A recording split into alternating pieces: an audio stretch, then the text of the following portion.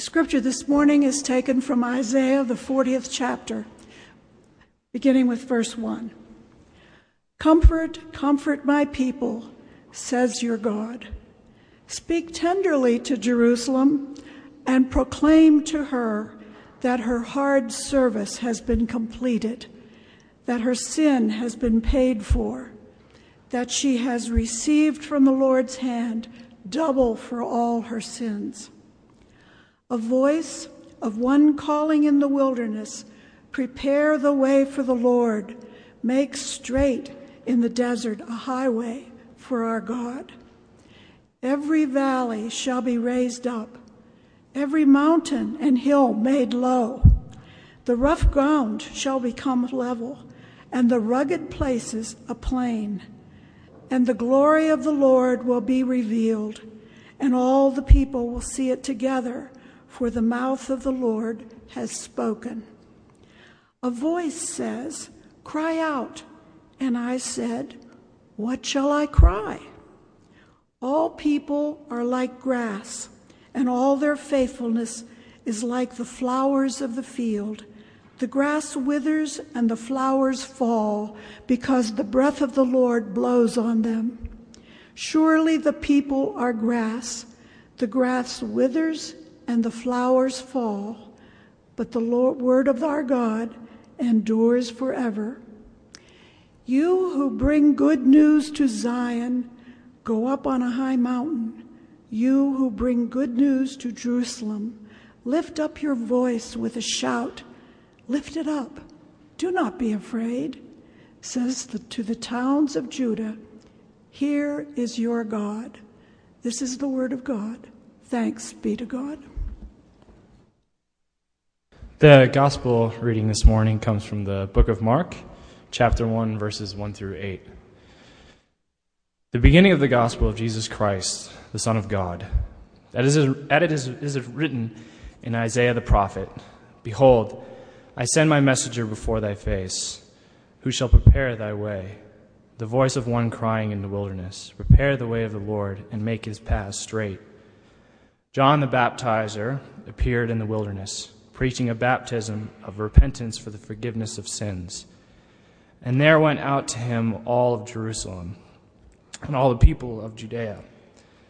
And they were baptized by him in the river Jordan, confessing their sins. Now John was clothed with camel's hair, and had a leather girdle around his waist, and ate locusts and wild honey. And he preached, saying, after me comes one who is mightier than I, the thong of whose sandals I am not worthy to stoop down and untie. I have baptized you with water, but he will baptize you with the Holy Spirit.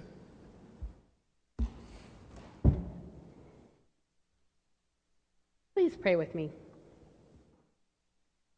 Lord, may the words of my mouth and the meditation of all of our hearts be acceptable in your sight. Open our ears, open our hearts, open our lives to new ways of being in your love. Amen. Sometimes when you hear the same thing all of the time, it starts getting less and less meaningful.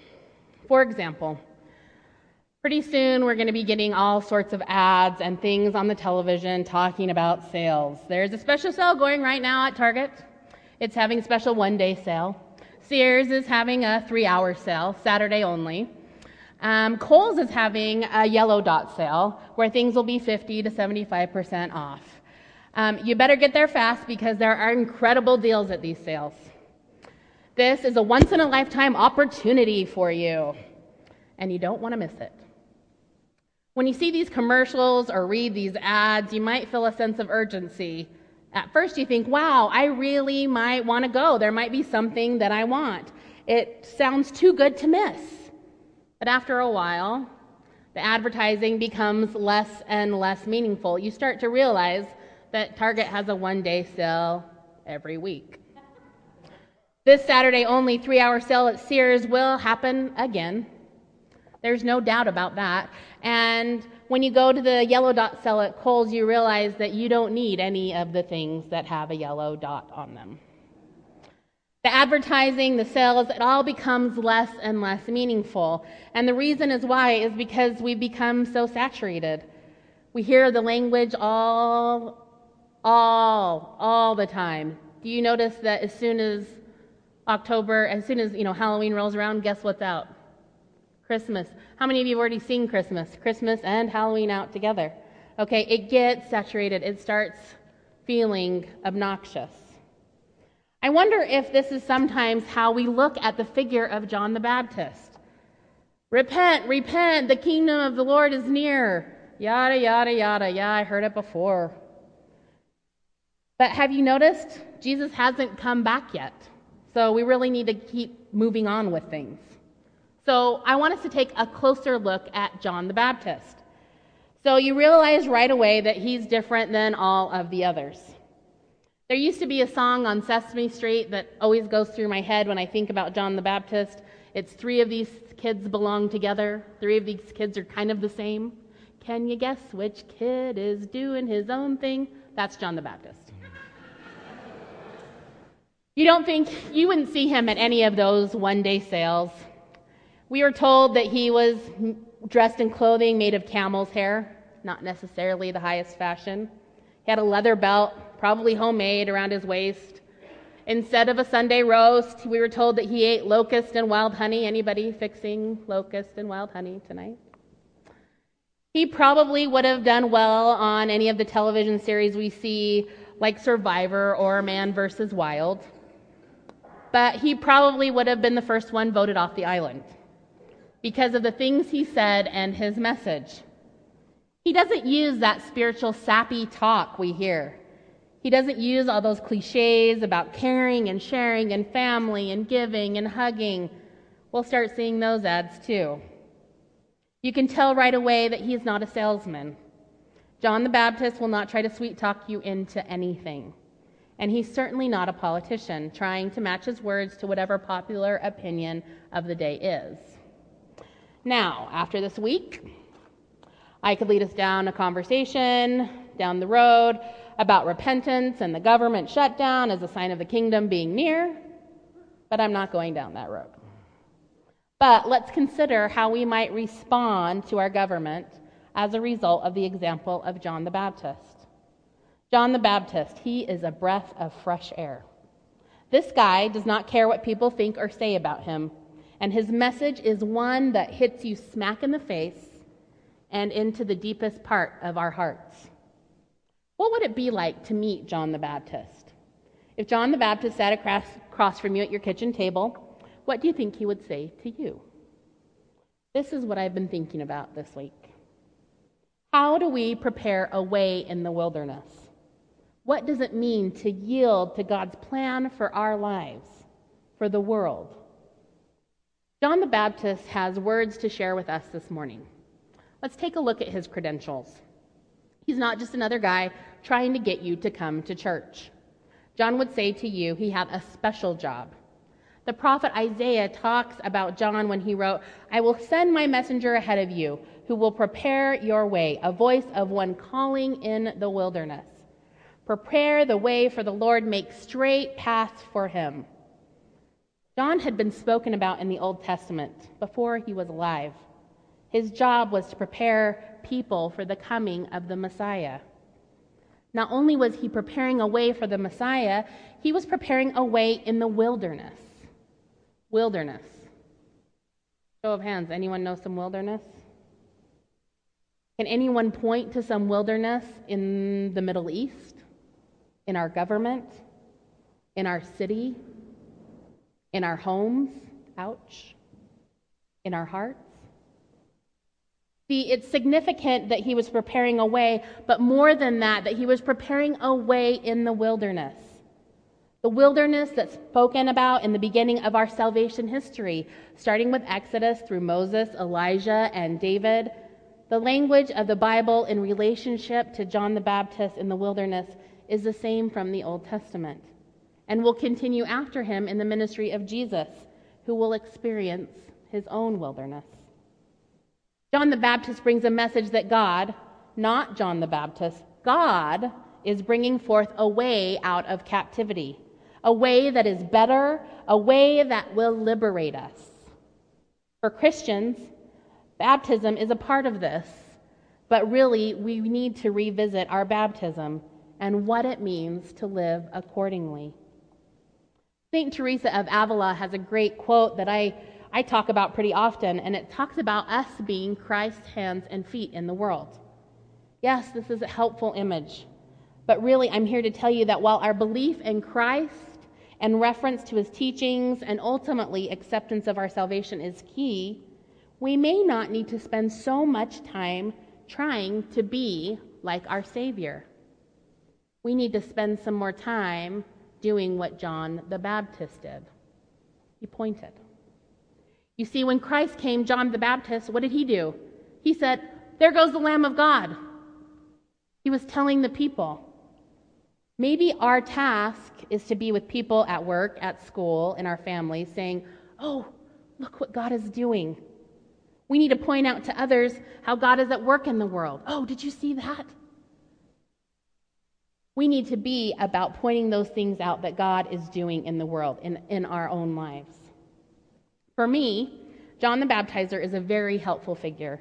It can be a slippery slope, you can't even say it, slippery slope to us trying to be the Messiah. You see, the Messiah has already come.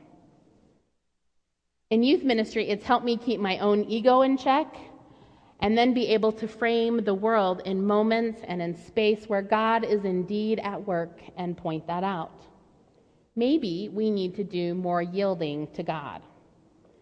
See, I've been studying the book of James with some other women, and recently we got into some great stuff about yielding.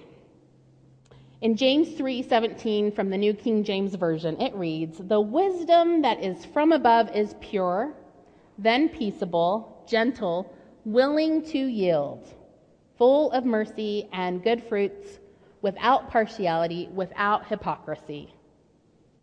Willing to yield. The writer of this study spoke of yielding as a part of repentance, and I never really thought of that. The work of forgiveness is an act of yielding. So yes, clearly repentance is a part of how John the Baptist went about convincing people to turn their lives around and to be baptized. But to repent is to yield to God. Don't stop moving. When you yield to someone on the road, you're saying, "Okay, it's your turn, go. Go ahead of me." And then you keep going. This is what John did. He was on the road and Jesus came on the scene and he said, "Oh yes, it's you. Go ahead. It's time for you to go." But it didn't stop there. You know what happens when we yield? We breathe. How many of us get going in a given day and then something, maybe a long line at the grocery store when you only have 2 items, and you have to yield? Maybe you show up for a meeting that you swear started at 7 o'clock and it starts at 7:30. You yield. So we have time to take a deep breath. Maybe to pray, to think. Maybe we worry. But in those moments, where is God stirring some things up in your wilderness? A dear friend of mine worked for Questar Gas here in Salt Lake for over 25 years. He was in upper management, his kids were in college, and he and his wife were planning out the second half of their life. And when that was happening, he got laid off. Smack. Middle of life 1 minute, wilderness the next. Fast forward after a year of being unemployed, he gets a new job with a better company, but with the stipulation to move across the country. They see it as an opportunity and they feel like it's an answer to prayer. It's where God is leading them. So they've moved. They've been gone 4 years and flourished in their new town. His wife is doing work that's so fulfilling and she never thought she'd have that opportunity. The wilderness, while it was hard, didn't last forever. They even found a great church family in their new city and have been involved in many ways. He was in town a couple weeks ago, and my husband got to visit with him while taking in a Real soccer game. He said that the company was feeling the hit from the economy and that he had to lay off a lot of his staff. My husband asked if his job was at risk, and he said no, he didn't think so. It had just been really rough laying off his staff. Last week, he and his wife were at a spiritual retreat While they were there, she shared with me that they were able to recognize how God has been using them through this transition, maybe through their own wilderness, and how they were gaining energy from this retreat to continue to yield to God's will for their lives. This past Tuesday, following that week-long retreat of renewal, wilderness, he was laid off again. But you know what? Through that, what could have been easily taken as a big fat slap in the face from God, it was used as an opportunity for pointing. See what God has done, his wife told me? God keeps doing God's work of being God, being grace in the wilderness, giving us liberation for those things that may seemingly take us down and turning those things to good. And what should we do? We have no choice. We have to yield. Let God lead and point to where God is guiding and providing, preparing a way in the wilderness. You know, just sitting here with you this morning, you guys point all the time. Sitting here listening to a wonderful history and legacy of missionary work, providing a way, pointing to God in the midst of a legacy of missionaries. And I met Lawrence. Goodness gracious, the gift that you guys have in Lawrence in this congregation. He's had a stroke, doesn't remember all the things that he wishes he could remember, but goodness, I look in his eyes and you feel God's warmth immediately. And if you didn't feel it, you hear it because he says it. He points to God all the time. That's what we're talking about, that kind of pointing. And then over here, I watched, they're not here anymore, so I'll talk about them. I watched Sweet Teenagers. I'm always wondering where the teenagers are. So I watched two teenagers sit there, and they're talking, during the hymn. And guess what happens? Somebody picks out a hymnal, hands it to them. They're not handing it to him, say, it's time to behave. They're handing it to him because, you know what? I want to point to God. These words in the song are pointing to God. I watch as you guys point to God all of the time. So some of these things are really big things, like having a journey in a boat all the way to Myanmar. Some of it is realizing your limitations and pointing to God anyway. And sometimes it's as easy as opening a hymnal and saying, these words are for you too. Sing them. You may not believe them, but I want you to sing them and hear those words. Have any of you been keeping up with Malala this week? I'm telling you, if you have not heard of Malala, it is time that you did. Malala, brief story, she was a nominee for the Nobel Peace Prize for her courage in the face of death threats in her home country of Pakistan over her advocacy for education for girls. On Thursday, she won the European Parliament's Sakharov Prize for Freedom of Thought. Malala, at 14, was shot in the head and the neck a year ago on her school bus by a gunman who was sent by the Taliban. She was shot because she was outspoken and she didn't have her head covered. He knew who she was, asked her name, and then he shot her. She's still alive. And this week on Jon Stewart, he had Malala on. And during the interview and the exchange, Jon, who has so much to say about practically everything, was speechless. After being in the presence of this girl, this messenger, Jon Stewart, he yielded. She was leading him, leading us in a world full of wilderness with her words and her actions. When asked what Malala would do if she were to be attacked again, she responded, I would hit him with a shoe. Then she paused and she said, if you hit the talib with your shoe, then there will be no difference between you and the talib. You have to fight others with peace, dialogue, and through education. I would tell him how important education is, and I would even want education for your children as well. The Pakistani girl clearly just said that. And then she said, that's what I want to tell you. Now do what you want. Remarkable. making a way in the wilderness. And the best part of it, you look over, the camera spans over to John Stewart, and you know what he's doing? That's it. So, what does this mean for you, for us? Sitting here in a Baptist church. For all of us who claim Christ, it is our opportunity to point, to use what God has brought us through to show God's grace and goodness. Not some of the time, not most of the time, every day. Our lives are not perfect. All of us are either in a wilderness, getting through a wilderness, or on our way into one. Amen? No matter where we are, we have an opportunity to reflect Christ through all of our wilderness, to be like John the Baptist. As he preached, he said, "The real action comes next. The star in this drama, to whom I'm a mere stagehand, will change your life.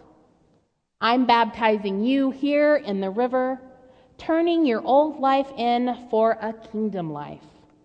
His baptism, a holy baptism by the Holy Spirit, will change you from the inside out." From the inside out. Friends, the kingdom of God is near. It's time to start pointing. Amen.